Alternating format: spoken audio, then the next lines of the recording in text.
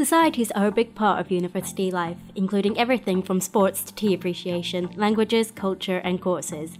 They are perfect for finding people with similar interests and friends you'll keep for life. Societies can really improve your time at university. It will never be as easy to get involved with so many things or with so many new people as it is going to be during your time here in Cardiff.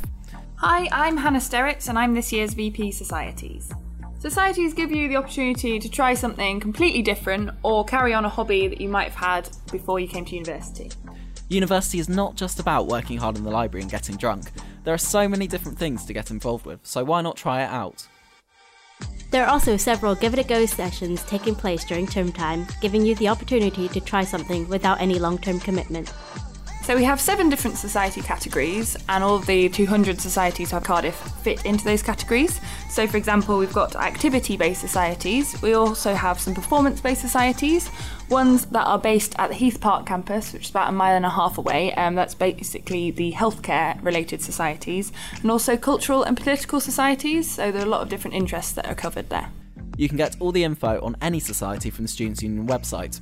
The Societies Fair on Monday the 21st and Tuesday the 22nd of September is where you can chat to the committees of every society and sign up.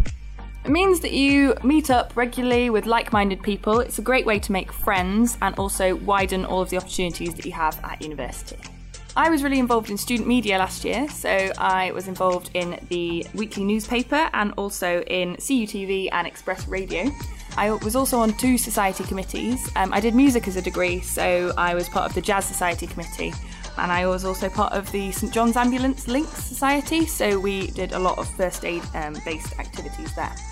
I think it's easier to join as many societies as you possibly can and then cut down rather than regretting not joining any societies at the beginning and not having any hobbies by the end of the year.